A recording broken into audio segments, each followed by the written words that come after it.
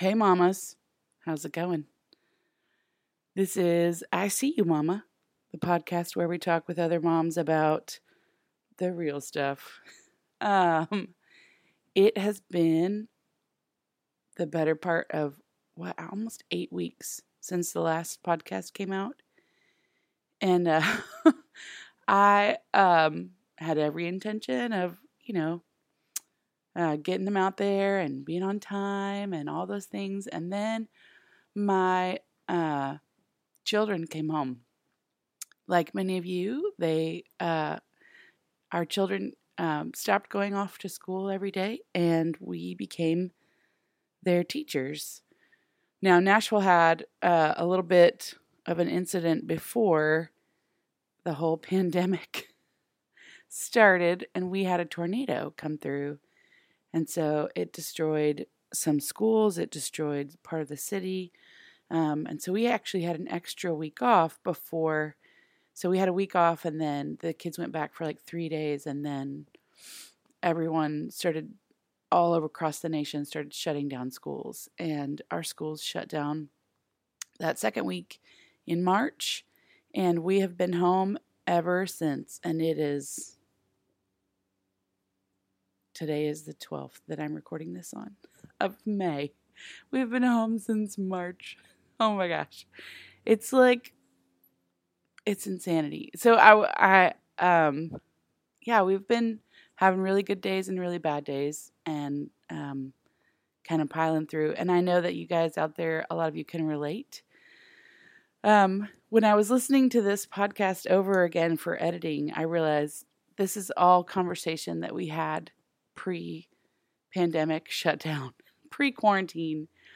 So some of it we talked about, and I was like, none of this applies anymore because the world has changed. I got a little sort of sad and a little tickled too. I was like, wow, we had no idea what was coming, did we? We were just blissfully talking about the hard parts of parenting with aging parents. What?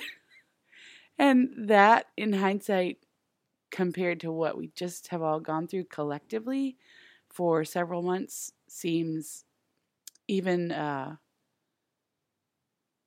don't know, this seems harder in some ways, and seems crazier in some ways. And, that is not at all to discount what my lovely guest, Brittany Cyr, has gone through for the last several years with her mother, who is, I'll let her tell you about it. But this podcast is about parenting while also taking care of an aging parent who has illness. So, not that it's a funny topic, but I kept listening and going, oh my gosh, we had no idea. We were so unaware. We didn't know what was coming and the things that we talk about. And I was like, in light of the quarantine and the whole pandemic thing, wow, this would have changed this podcast so much. But I still think that what she has to say is so valuable. I want you guys to hear it. So we're going to jump in, and I hope you enjoy this podcast. And I personally have missed putting these out a lot. It is literally 6 a.m. and I'm sitting on my living room floor with my pandemic puppy. Yeah, we were those people who were like, hey, it's not hard enough to homeschool 3 kids. Let's get a puppy. Right? We were insane. Although he's been really a sweet distraction. Although if he would stop peeing on my couch, that would be awesome. Yeah, we're still working on that. He's little. And what were we thinking? Anyway, so without further ado, I'm going to jump right in. And then, I've missed putting these out and hearing back from you guys and this kind of interaction that we've had. So I'm hoping the podcast will go on further, and we will have remote guests because we're still not through all this, and we're still not supposed to be hanging out together. And it'd be really weird to record with masks on. I don't think it would go very well. So we're going to have some remote podcasts. I've got a couple other podcasts sort of stored from that I recorded before all this happened. And I'll be putting those out too. So look for more podcasts. And without further ado, Brittany Cyr. Okay. Hey everybody, this is my guest, Brittany Cyr, and welcome to the podcast. Thank you. Thanks for having me. You're welcome. I'm so glad you're here. Happy to be here. Yes. So Brittany and I have known each other through Mom's Club. Mm-hmm. I feel like everybody who comes on the podcast is like, how do you know each other? The playground, Mom's Club. It's one of those two. Yeah. I don't get out much, apparently. I just have these very small circles of like church, playground, podcast, school. 3 children. Yeah. I don't blame you. I have one less and I don't get out either. So we do what we can to find a social circle. Exactly. So we met. When did you join? I think it was right after Cadence was born, so it would have been 2017. Okay. Or like early 2017. Yeah. Yeah. Yeah, I'd almost been in Mom's Club for like 9 years at that point. Yeah. Your kids were kind of aging out, and mine were they like were brand new. Yeah. They were like, you should be on the board. I'm like, I don't know. I've done that yeah. like a bunch of times.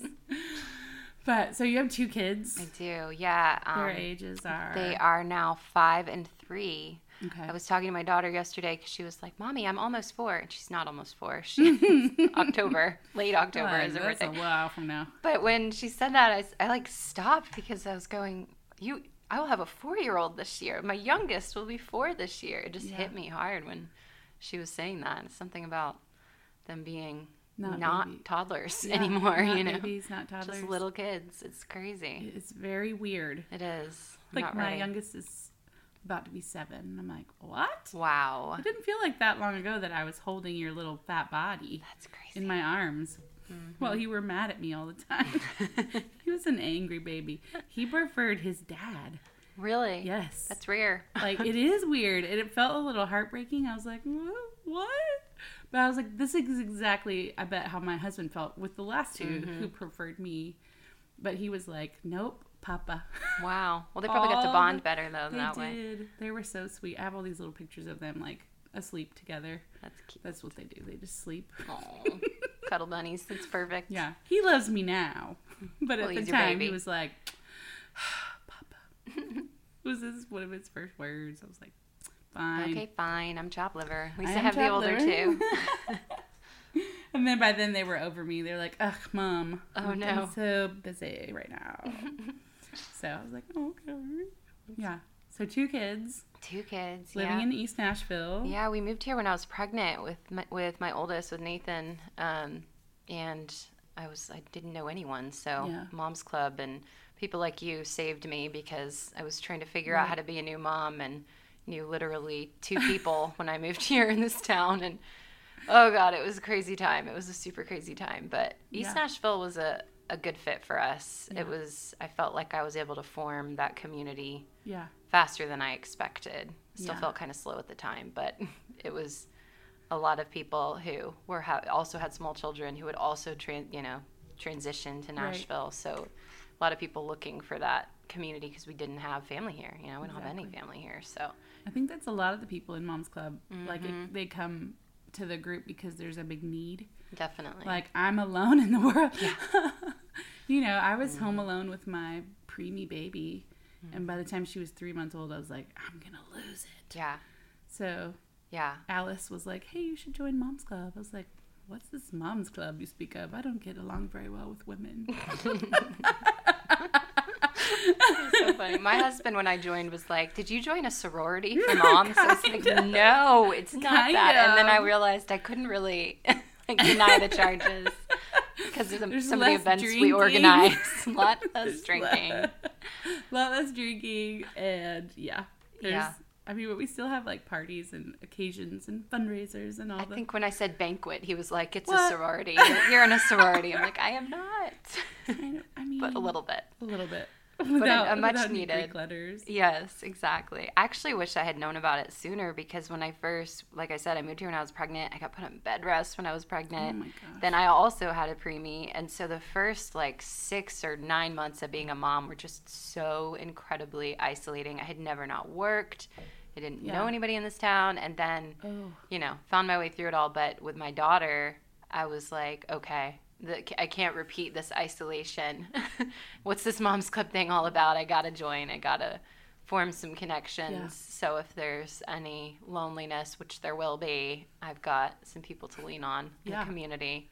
Yes. My only regret is not having joined before I had her, because then I could have had the meal train. Oh, yeah. You could have had the meal train. We're like, yeah, come on, girl. Yeah, right? We'll feed you. Feed each other in the South. I know. That's so true.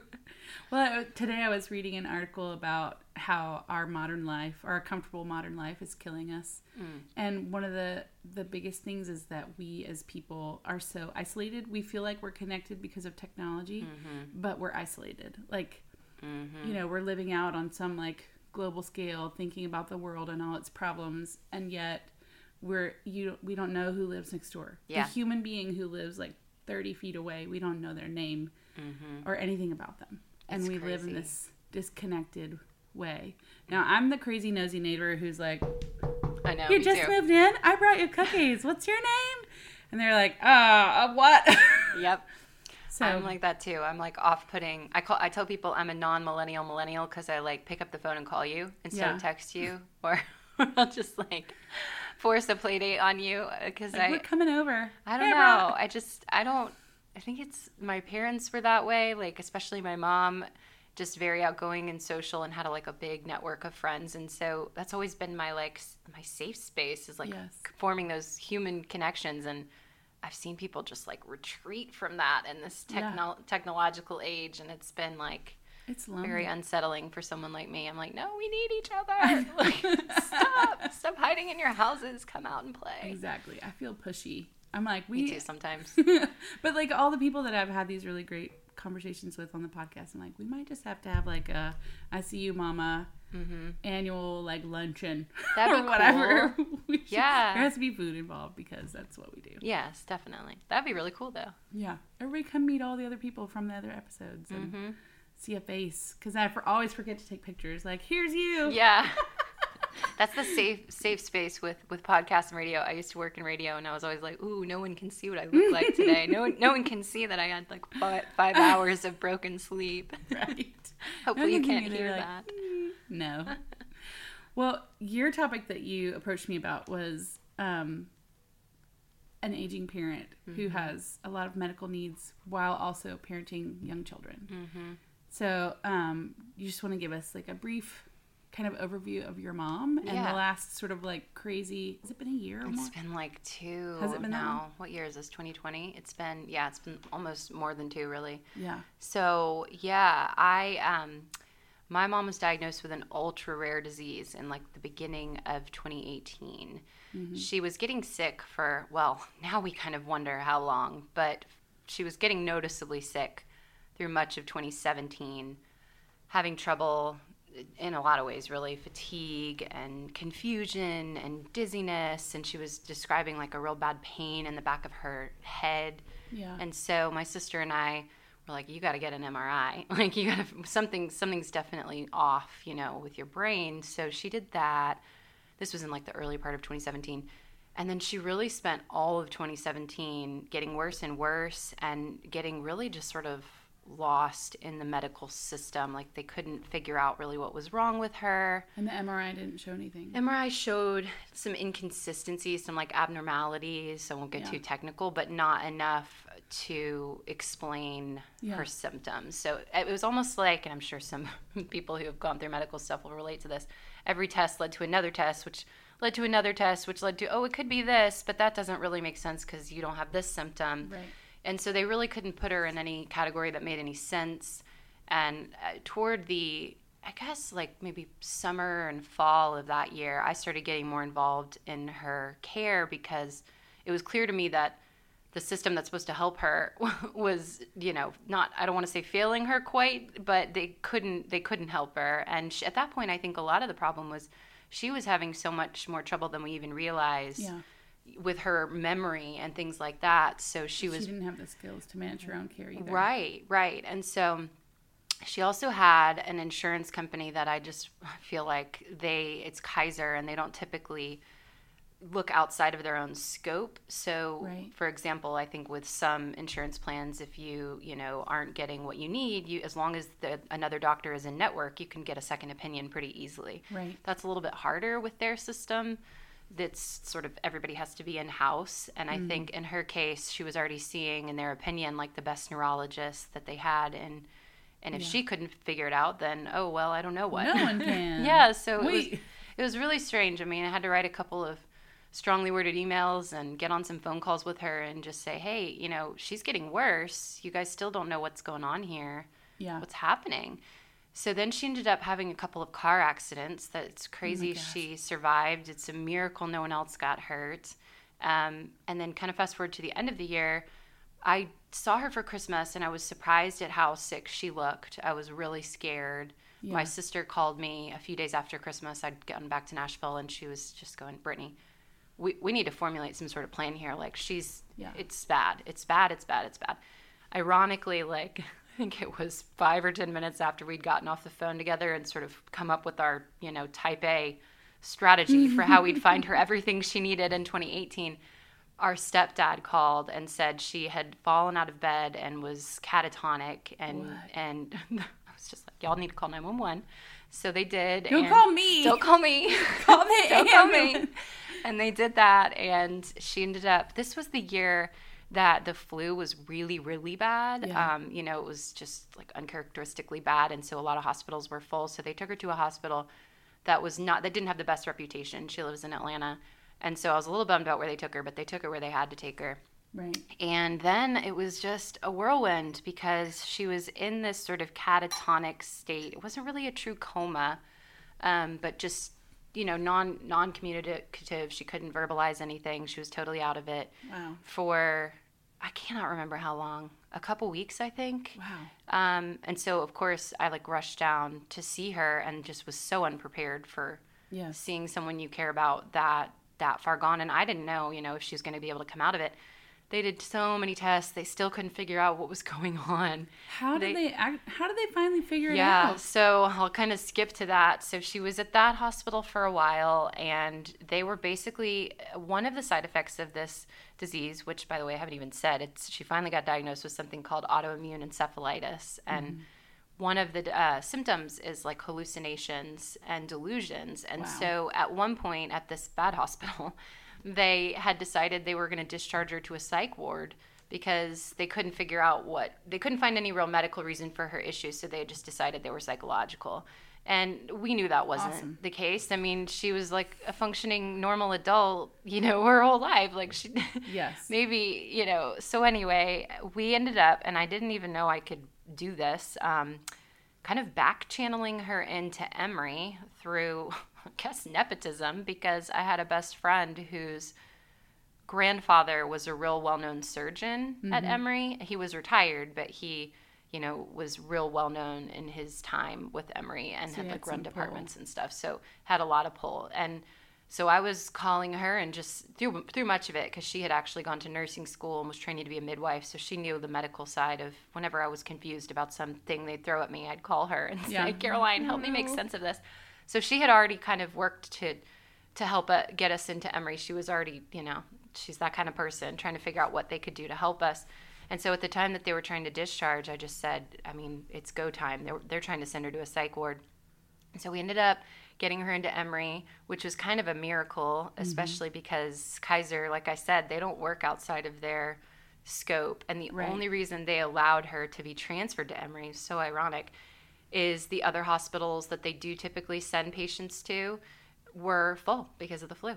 So they said yes only because they didn't have a choice, really. And then we ended up at Emory, and within I think it was 24 or 48 hours, we had a diagnosis because they're a fantastic hospital and they could figure it out. And one of the first things they asked us was why hasn't anyone done a 24-hour EEG? And EEGs are to look for seizures, brain activity. Yes. And we thought, oh, well, I don't know. I mean, we didn't know to ask for that. We don't know these things. We're not doctors. Right. And so they had actually done an EEG with Kaiser in the early part of 2017, and they didn't see anything. Right.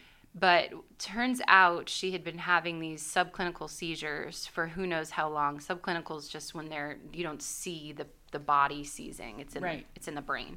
So she'd been having those for who knows how long, and they diagnosed that quickly. And once they knew about the subclinical seizures, a lot of the other pieces started to fall in place.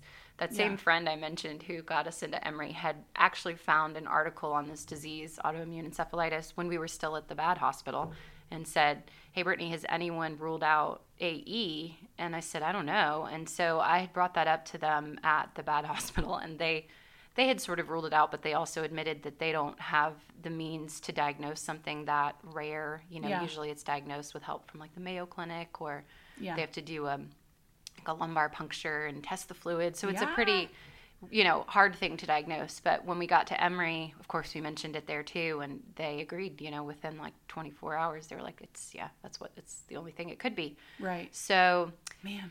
Yeah, it was crazy. But, after that, they started getting her treatment. Unfortunately, what we learned with rare diseases especially is there's not an effective the treatment plans are not that great, right? Because with this disease, there's only about 10 years of research. Yeah. So they just don't have, 10 years in science is just nothing. So they don't know, here's something that kind of works.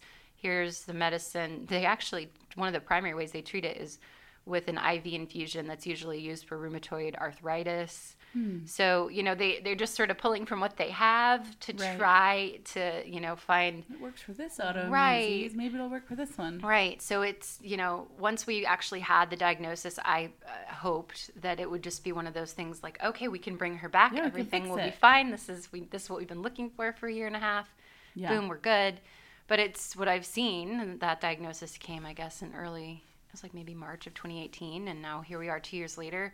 Mm-hmm. What I've seen is it's not only has the treatment it's been effective in many ways, and that she's still alive, and, they brought her back to us, but it's been problematic in many others because it's caused so many other issues. And really? Yeah. And that's been the hard part of all this is, I think, once you think you're going to be fine and then you add a medication that then causes this, and then one of the ways they treat this disease, it's so sad that this is the best they've got, but it is a really heavy dose steroid, and like really heavy dose. Wow. So that causes tons of weight gain, and of course weight gain causes all these other issues.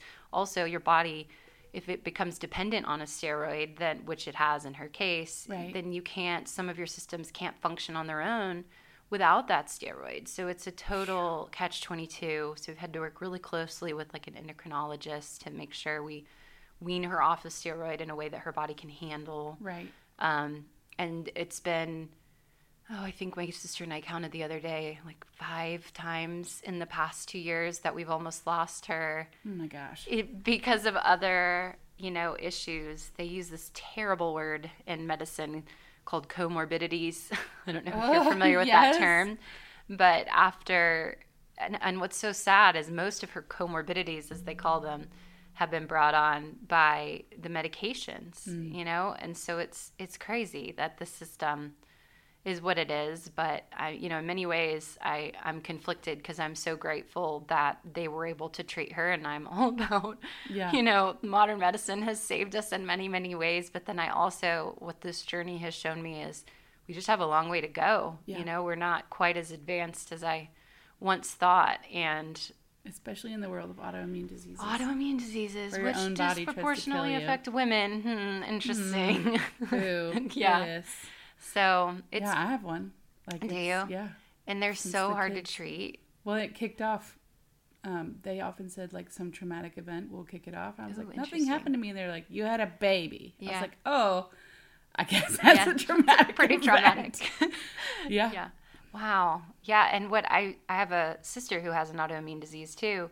And what I've seen is, they just don't know anything about it. And then, of course, with women, and this happened so much in that year she was undiagnosed, they tend to just go, even women doctors were saying this to her, oh, I think it's stress, We're like, well, she's retired. She's, now she did have a lot of things on her plate. She was one of those women who just kept doing a lot of things in retirement. She had lost a lot of family in a short period of time, so a lot of traumas for sure. So for a while, she thought for sure it was stress and was causing these issues with her brain. And all along I was going, Mom, it just doesn't really seem like it's adding up for me. I don't think stress that doesn't equal you're dementia. grieving for sure. And as well you should be. She lost her mom, her dad, her dog, her brother, all in like the course of, I think it was like a year.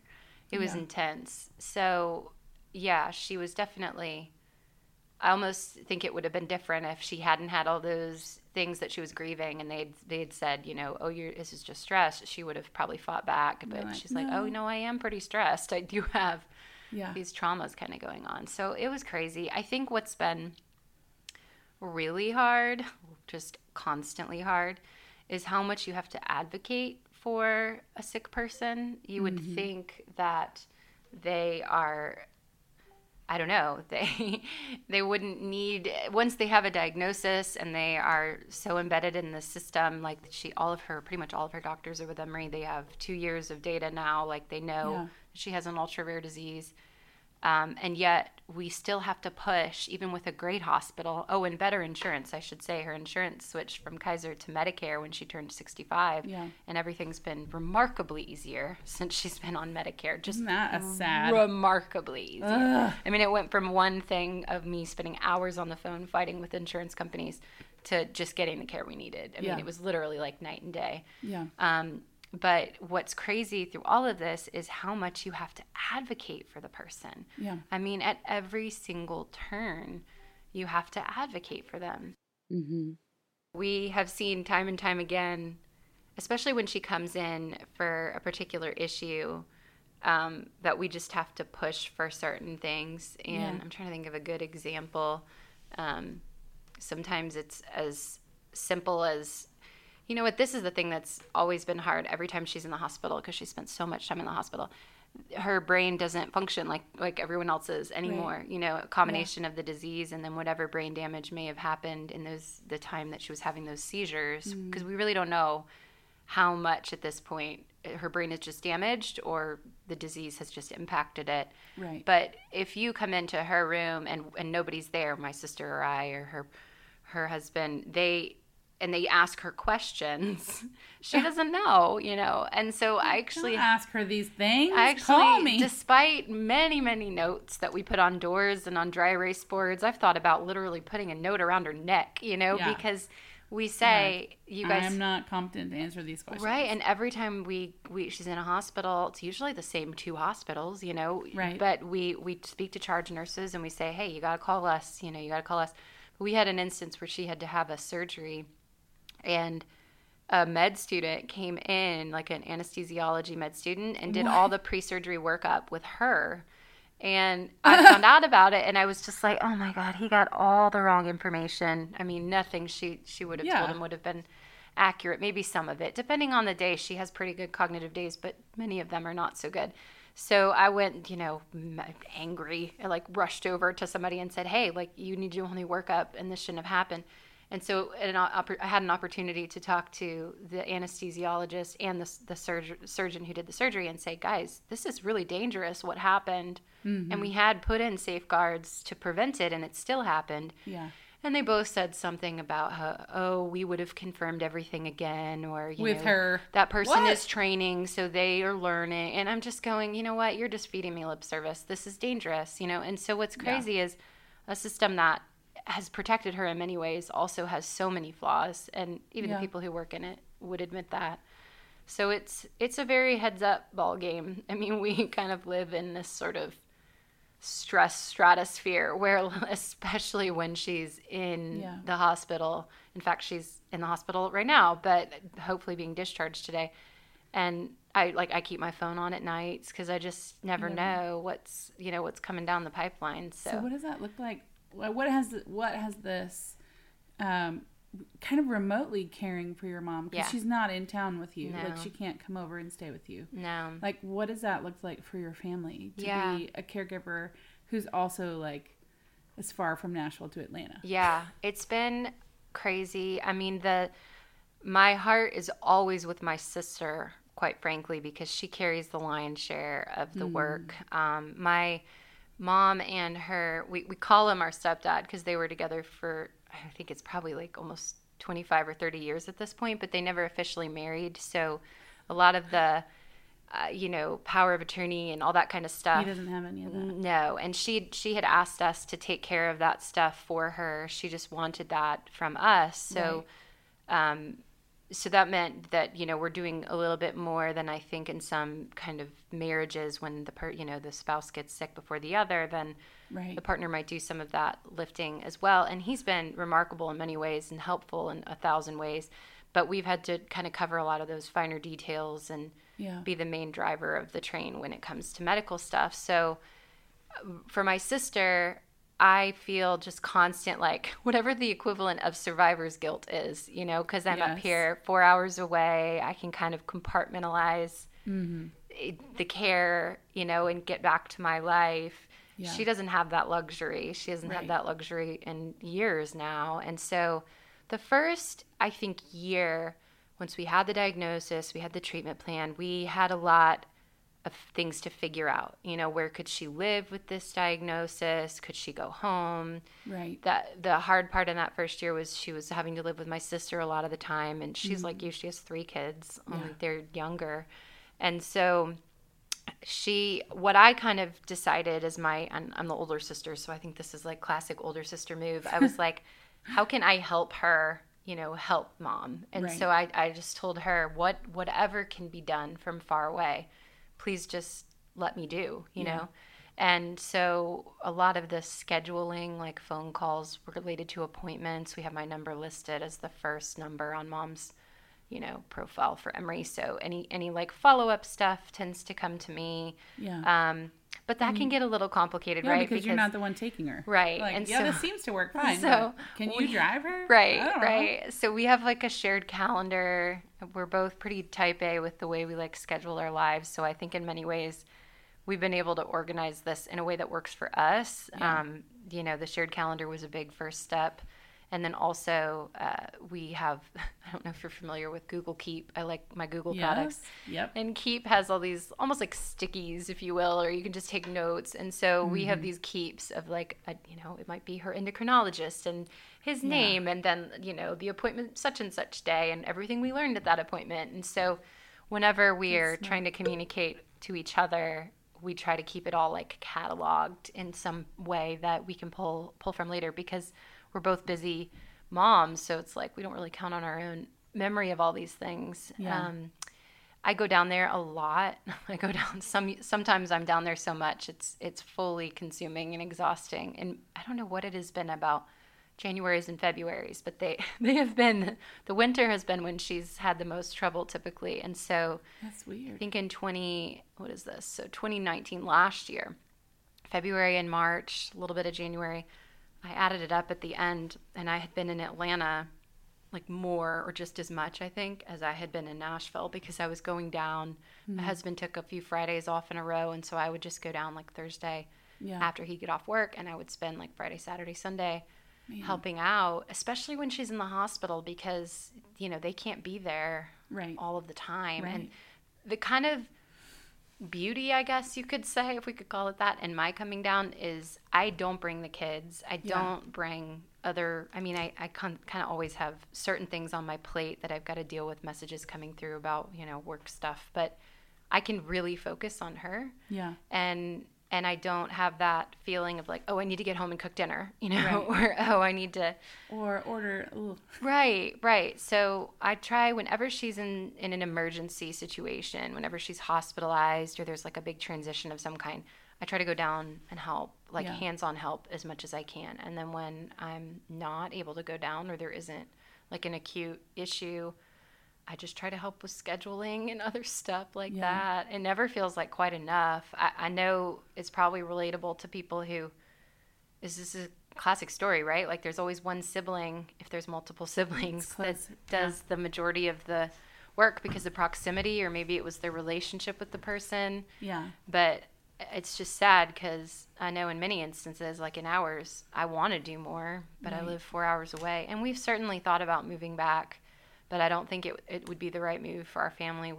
I think you and I were, I was sharing this struggle with you when it was happening, but we built, actually in the year that she got diagnosed, we were building an addition, like a income property off the back of the house. Everybody in Nashville has a dadu, and but Airbnb. Yours is attached, ours is attached, but it's a little income generator while I'm home with the kids, and so it takes up a lot of my time just to get that place constantly, especially in the busy season, which is coming up. Yeah, we might have 3 or 4 guests in 1 week back to back. So I have a lot of things going on here, and if we move back to Atlanta, we'd lose that income, and it's just kind of there were a good handful of times that we were almost ready to say, like, let's just do it, let's move back, so we can be more help. But it wasn't the right thing for our family, I don't think. And my sister was really awesome about understanding. She never said, like, I need you to come home, like, I can't do this. Yeah, she's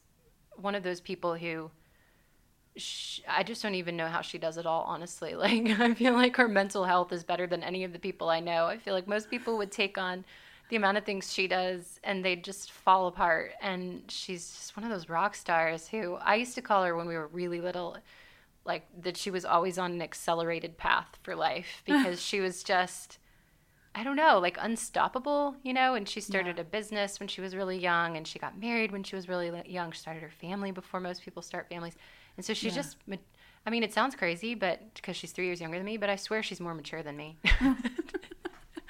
So anyway, I try to help in all the ways that I can, but never quite feels like it's enough.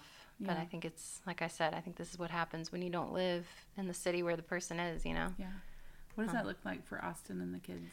That's been the most challenging part for me, I think, has been having to navigate, because sometimes caring for someone you love, even if you're not the one there, is so all-consuming. I mean, it just takes up so much of your headspace. Right. And so the first year in particular, especially because you're also grieving what, the life you thought you'd have with that person. Right. They haven't died, but everything that made them who they were, for the most part, is gone, And is that what she's like now?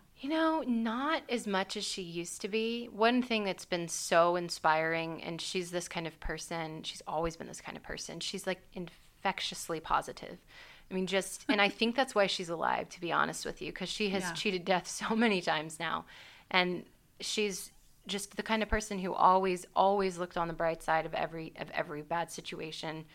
And so I think her strength and her positivity, like, those things have shown through all of these crazy times. Yeah. We actually, just like a little side note story, when she was in that catatonic state, she would like mumble and talk, even though she wasn't talking to us. She'd just sort of say like sometimes nonsensical things. Yeah. But sometimes she'd be clearly having some sort of delusion, and she'd be talking to a person that wasn't there or whatnot. But we actually this is probably a coping mechanism at the time. We're like writing down some of the things that she was saying. Yes. I wish I had thought to bring them with me, because we noticed this theme of just like constant, like bright, shiny. The personality she had was definitely still there, you know, and she was a singer, and she would lead like worship at her church. She was a teacher. She actually was a teacher for kids with like vision issues, but also like any kind of disabilities. So she just dedicated her whole life to like sharing this bright light that she always felt like she had to share with people. So I really think that's why she's still alive. But to more to your point, I think that piece of her is still there. Yeah. And so that's been great, because if she was going dark on us, I think that would be really hard. And she's definitely struggled with anxiety and depression through all of this. She did before she got sick too. But she stayed so, like, when you talk to her now, because she has many cognitively good days now, more than in some of the years prior, she'll, like, I'll call her and I'll say, hey, Mom, how are you? Almost every single time without skipping a beat, she goes, getting better every day. getting better every day. And it's like, oh, like, thank you, you know? But I think what you're really mourning, like, in grieving is, you know, I can't call her and say, Mom, like, Cadence is, I'm potty training Cadence right now, and it's so hard, and I don't see how it's ever going to get better, and blah, blah, blah. You know how you are with your parents. If you're close to them, you just, you know, you just word vomit on them and say, like, help me get through this hard thing. And because of her, you know, amazing personality, she was always the kind of person who'd, you know, lift you up and make you feel better and tell you, help you see your way out of it. And so that was a really hard thing to let go of. I mean, I'm sure a year ago I couldn't have even talked about this without sobbing, because it was just like, how do you replace that? You know, you have that with friends and you might have that with your partner, but, you know, she's your mom. So it was really hard to, that first year, kind of grieve what was happening, process what was happening, navigate what was happening, advocate, and still take care of my children, you know, take care of my life. And in that year, like I said, we were also building this apartment, trying to list it on Airbnb. I've never decorated anything in my life. I have no decoration style. I mean, look around. Clearly, my style is kid crap. That's me. So I was trying like a whole new business venture. Yeah. At the same time that I was learning this medical system and like grieving this person who I loved. It was, I don't think many years will ever rival what 2018 looked like for me. And at the time, Cadence was hot mess. 2. Yeah. Oh, gosh. Complete hot mess. I gained a lot of weight. You know, my mental health suffered tremendously. I had people that were like touch tones that were going, you know, make sure you're taking care of yourself through this. And I'm like, what does that even mean? Like, I don't know what you mean. Like go to the gym, you know, take care. Meditation and yoga. Like, I'm trying, but I have no idea what that looks like. And so after that really hard year, I had to get a better handle on how I can be, you know, a functioning mom, take care of everybody. And obviously what was so crazy is she's always had this mantra literally my whole life where she says self-care trumps everything. Yes. And what that meant to her was like, I have to take care of my own mental health in order to be a good mom to you. And so she had many different ways that she would do that. And I think my first couple years of being a mom, I was like, I don't really know. Like, I feel guilty if I do anything for myself, you know. But I've channeled her a lot, especially since she got sick, and I've taken some steps to prioritize my own needs. One of them was just getting acupuncture. Acupuncture saved my mental health, quite frankly. Wow. Because I needed something that could help with the anxiety. I mean, what's interesting, and I'm sure other people who've gone through medical traumas can relate to this, even if you're not the person that's sick.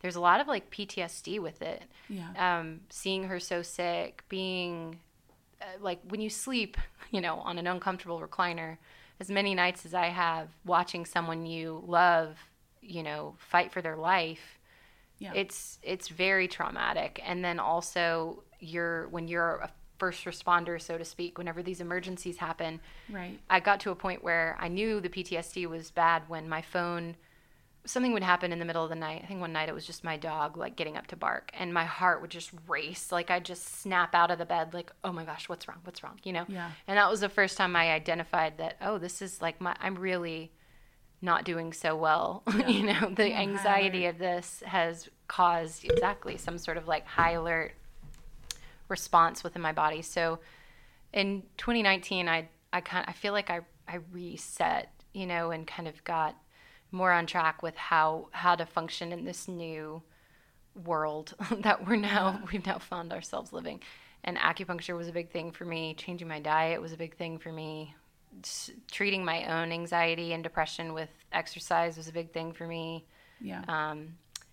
Just doing some things that felt like basic but have been making all of this more manageable was really important.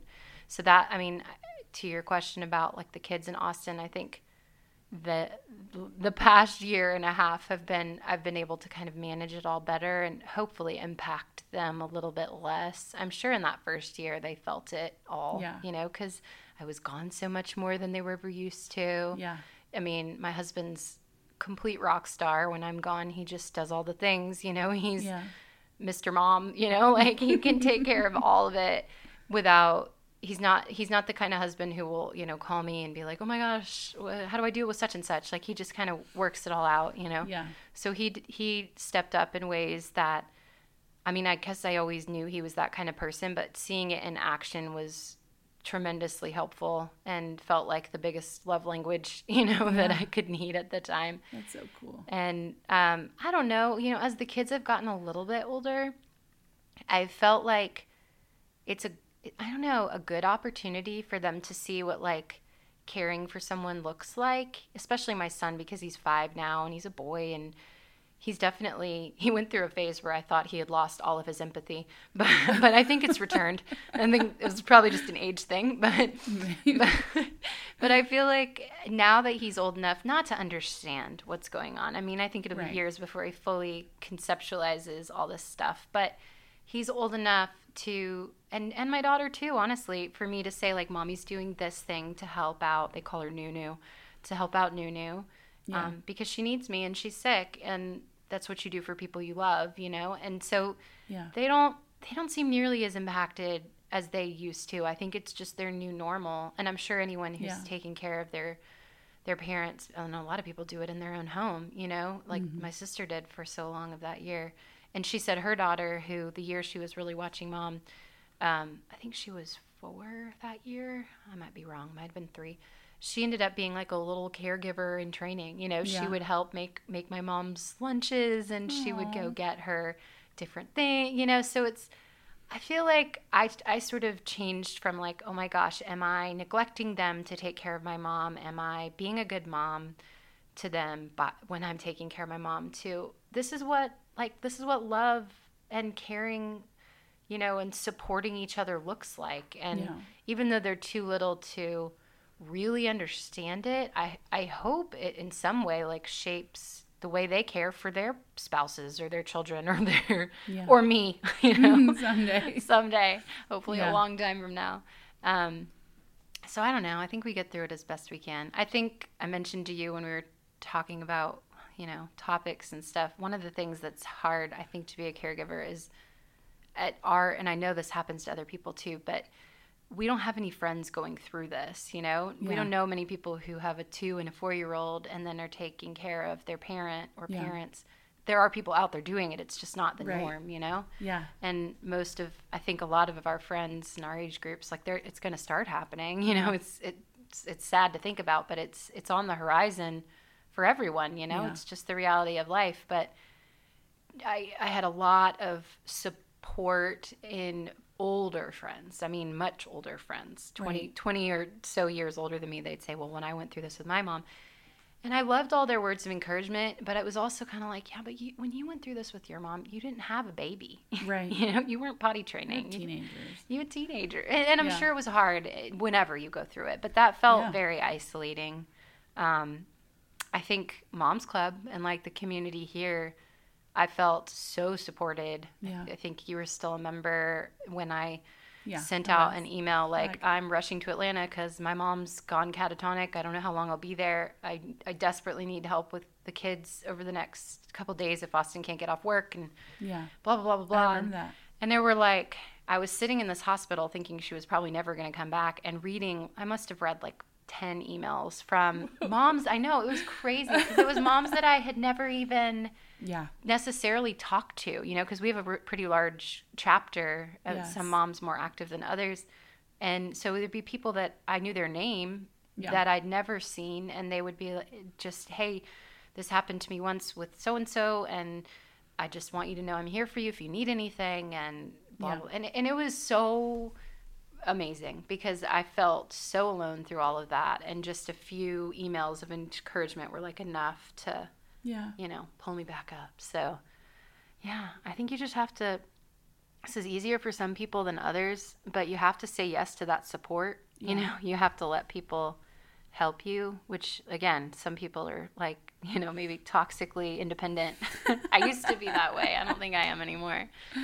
So you just have to get the help where you can, and try to stay swimming. And if you have an affordable acupuncturist in your neighborhood. I've never done acupuncture. That's one of the ones I haven't gone. It's, I've always had a real trouble with sleeping, especially with if there's any sort of anxiety in my life. I mean, I've been an insomniac since I was a kid. Yeah. And it's completely, totally transformed my insomnia. Like, it'll flare up a little once in a while, and then I'll go in for a treatment, and it's totally at bay. And I've also struggled with headaches for, like, different reasons, sinus usually. And it's great. We actually have a place in Nashville, and I'm hearing they're becoming more popular. That's a community acupuncture place. Yes. So it's a little different than other places. It's not like a one-on-one session with an acupuncturist. I mean, it is, but you're in a big room with recliners, so there's other people having treatments at the same time. But they keep the costs lower this way. So right.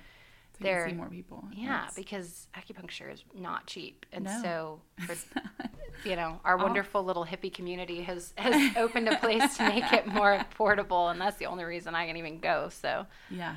This is a little plug for Encircle, because they've changed my life. But any place like that, I think you have to do some things, like I said, those ones who are nudging me to, like, take care of myself in that hard year. If you don't, it's all too overwhelming, you know? You just have to. Yes. I have not experienced this kind of, like, prolonged caretaking, but it's kind of coupled, like, we talked last 2 weeks ago about grief and parenting in that. And so at the same time, like, you're grieving and also caring for the person who you're grieving. And that's this combination, like, we are, as humans, are not meant to do this by ourselves. Like, we're just not. And if we do, it's inevitably like somebody's going to break and crack. You know, we can't live at this level. And so I'm so glad that you had Mom's Club and family and people that we were like, yep, I'm right here with you. I'm right here with you. We wouldn't have survived without that. Yeah. We ultimately made a very hard decision to move her into a assisted living facility just because it wasn't working, having her at home with my sister or even at her own home with our stepdad, because her care needs were just escalating, you know, and she had a series of falls in the beginning of last year, one that caused a surgery, and it was just, there was an incident with a paramedic after one of her falls where they came and they said something about, I don't remember the exact words, but they said something to my sister about how they think it's time for her to be somewhere where her care needs can be met, Yeah. More, and I'm sure at the time it felt sort of insulting to my sister, but what they were saying is, like, this is dangerous. She needs a little bit more than you can give her. And I think it's hard, but important for us to recognize that sometimes. Like, I've seen a lot of women I really love, my stepmother, my sister, other women friends, just kind of decide I can do all of this, right? And I think that they probably can, because they're those unstoppable women, Yes. But I also feel like everybody needs to be able to admit to themselves, like, when something's just a little bit above their pay grade, and they need that support in a different way. So we ended up moving her into a great place. We've had, every place has a few issues here and there, but by far and large, it's been a huge blessing having her in a facility. Then when things do go wrong, they call us and say, hey, we called 911. We got to get her to an, hospital. And it takes a lot of that pressure off of us to be the ones deciding, her every need. It's like a nurse at the facility goes, hey, her breathing is a little off today. I think we need to get her checked out. It takes that initial pressure, because caring for your parents is just like caring for your children, right? But they have big bodies. They have big bodies. You can't pick them up. It's just like when you have that newborn and you're going, oh my gosh, are they breathing? If you have a sick family member living with you, I don't know how my sister did it as long as she did. I brought Mom up here for maybe a week once, and it was just the hardest week of my life, because I lived in constant fear of, is she okay? And so it's nice to trust a place to find, and we toured a bunch of places to help take care of her, And then that's like a whole nother ball game, because this facility is a good deal, but she was a teacher, so she can't really afford anything long term. So this is sort of a temporary fix for us. because it's the only option we really have. But I should say too, especially because I have so much eternal gratitude, we ended up doing a GoFundMe, which was sort of, it felt uncomfortable to us at first, you know. Someone recommended it, and then we were like, okay, I guess we should do it, because she had meant a lot to a lot of people, and a lot of people didn't know what was going on. Right. We'd been kind of private about everything, you know, to an extent. Because she was a singer too, she had sort of like a public persona, I guess, you know. So we ended up doing this GoFundMe once we made the decision to switch her to assisted living, because we knew she could only afford, you know, a very short amount of time at an assisted living facility. We're talking maybe a couple years, you know. Yeah. And so we thought, let's just do a GoFundMe and see what happens. And we ended up raising, I wish I could remember, something like $10,000 or $12,000 in like a couple of days or something. Wow.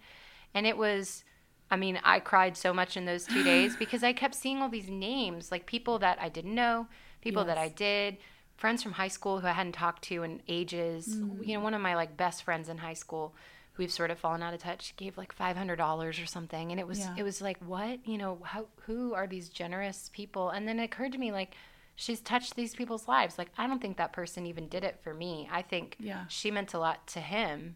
And I've had a lot of my friends say that. They're like, your mom was like a second mom to me, you know? Yeah. So I guess like there's been all these little blessings through all of this that has really like restored our faith in humanity, because I can't, even her like ex-husband is like not my dad. She had another husband, has donated like several times. Like he just sends money occasionally, like large sums of money too. And it's like, I guess she just really, you know, she would, like I said earlier, she was this bright light in the world, and that light has touched so many people that they want to help her. And it's crazy when you have someone who's given so much of their life to like in the public, you know, she was a teacher and now she can't afford life and retirement. You know, it's just like, don't get us started, right? It's like, it's just that's a whole other I know. It's another podcast. Angriness. Exactly. So that the community would support her in whatever small ways they are, you know, with whether it's a $5 donation or a $500 donation. Has been really, really powerful to see.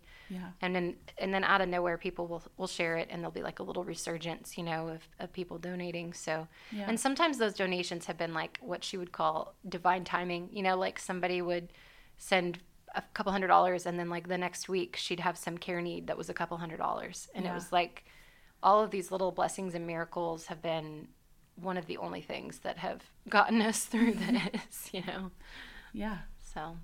yeah. Well, I just want to say thank you for coming and talking about it. I know this is, I mean, we're a couple years out, and so it's not as emotional as it was when we first started going, and we first heard about your mom. Yeah. But I appreciate you being vulnerable and sharing this part of you. And I thought I was going to cry through the whole thing, so I like jumped up a couple times. I was like, I'm going to keep it down. My insomnia was flaring up last night just because I was like, oh gosh, I'm going to go talk about this tomorrow, like really talk about it, and that's going to be intense. But I think it's the time, you know. And there was definitely a whole phase of my life where people would bring her up, and they'd be like, you don't have to talk about it if you don't want to. And I couldn't, you know, like if I did, it would just be floods. Yeah, because that's grief. Like you said in your other podcast, you know, like grief just hits you when you least expect it. Hits you oh my gosh. It's tough. It totally does. But I don't know. It's all part of life, I suppose. Yeah. And if it in some way helps my kids learn how to navigate it for themselves, then I suppose it's all worth it. And I still have hopes that there's something in brain recovery called neuroplasticity, and it's your brain just rewires itself essentially. It's something relatively newer that I spoke to this nurse when she was in a rehab hospital. She said when it first started happening with patients in like the 90s, I mean it's been going on forever, but they noticed it happening in the 90s. The doctors were perplexed because they're like, the brain can't just rewire itself, you know, but it turns out it can, you know. So we're hopeful that, you know, rehabilitatively speaking, there's more to come for her, you know, that this isn't her forever normal. And so we've hit a bunch of barriers with some of these comorbidities, as they say. Yeah. But as we've gotten through each of those individual struggles, my sister and I keep going, okay, maybe this is this is the phase now where she was dealing with kind of chronic infections this past year, but we may have just solved that issue. Yeah. And so now we're going, all right, maybe the next 6 months will just be straight rehabilitation, because the body keeps getting knocked down and it can't really recover and rewire if it keeps hitting all these walls, So for the first time in a while, I've been kind of optimistic about where she might be able to come from this, and instead of just accepting it as her new normal. Right. So maybe that's why I can talk about it without crying. I'm like, maybe next year we'll be in a totally different place. So we'll see. Well, thank you so much again. Yeah, of course. This was fun. Thanks for inviting me. You're very welcome. Bye. Bye. So that's it for this week. Thanks again to my guest, Brittany Cyr. And you guys heard what I mean about things being kind of crazy. She had an Airbnb, and that's all come to an end for a lot of people. Anyway, so thanks again for coming this week and listening. I didn't introduce myself at the beginning. If you guys have never listened before, I'm Ariana Evans, and I'm the host of this podcast. And hopefully we'll have another one next week, and we'll be on time, and nobody will talk while I'm recording because they're eyeballing me right now. This is real life, y'all. I'm going to be recording with children in my face, making bagels in the next room. As usual, look for us on social media, Instagram, Facebook, Twitter, and I'm hoping to interact with you guys on those platforms. You can always email me. The podcast is icumamapodcast@gmail.com. You can look for us on the social media. Just search for ICU Mama and look for our little yellow icon with the glasses. And we'll see you next week. Thanks so much. Have a wonderful day.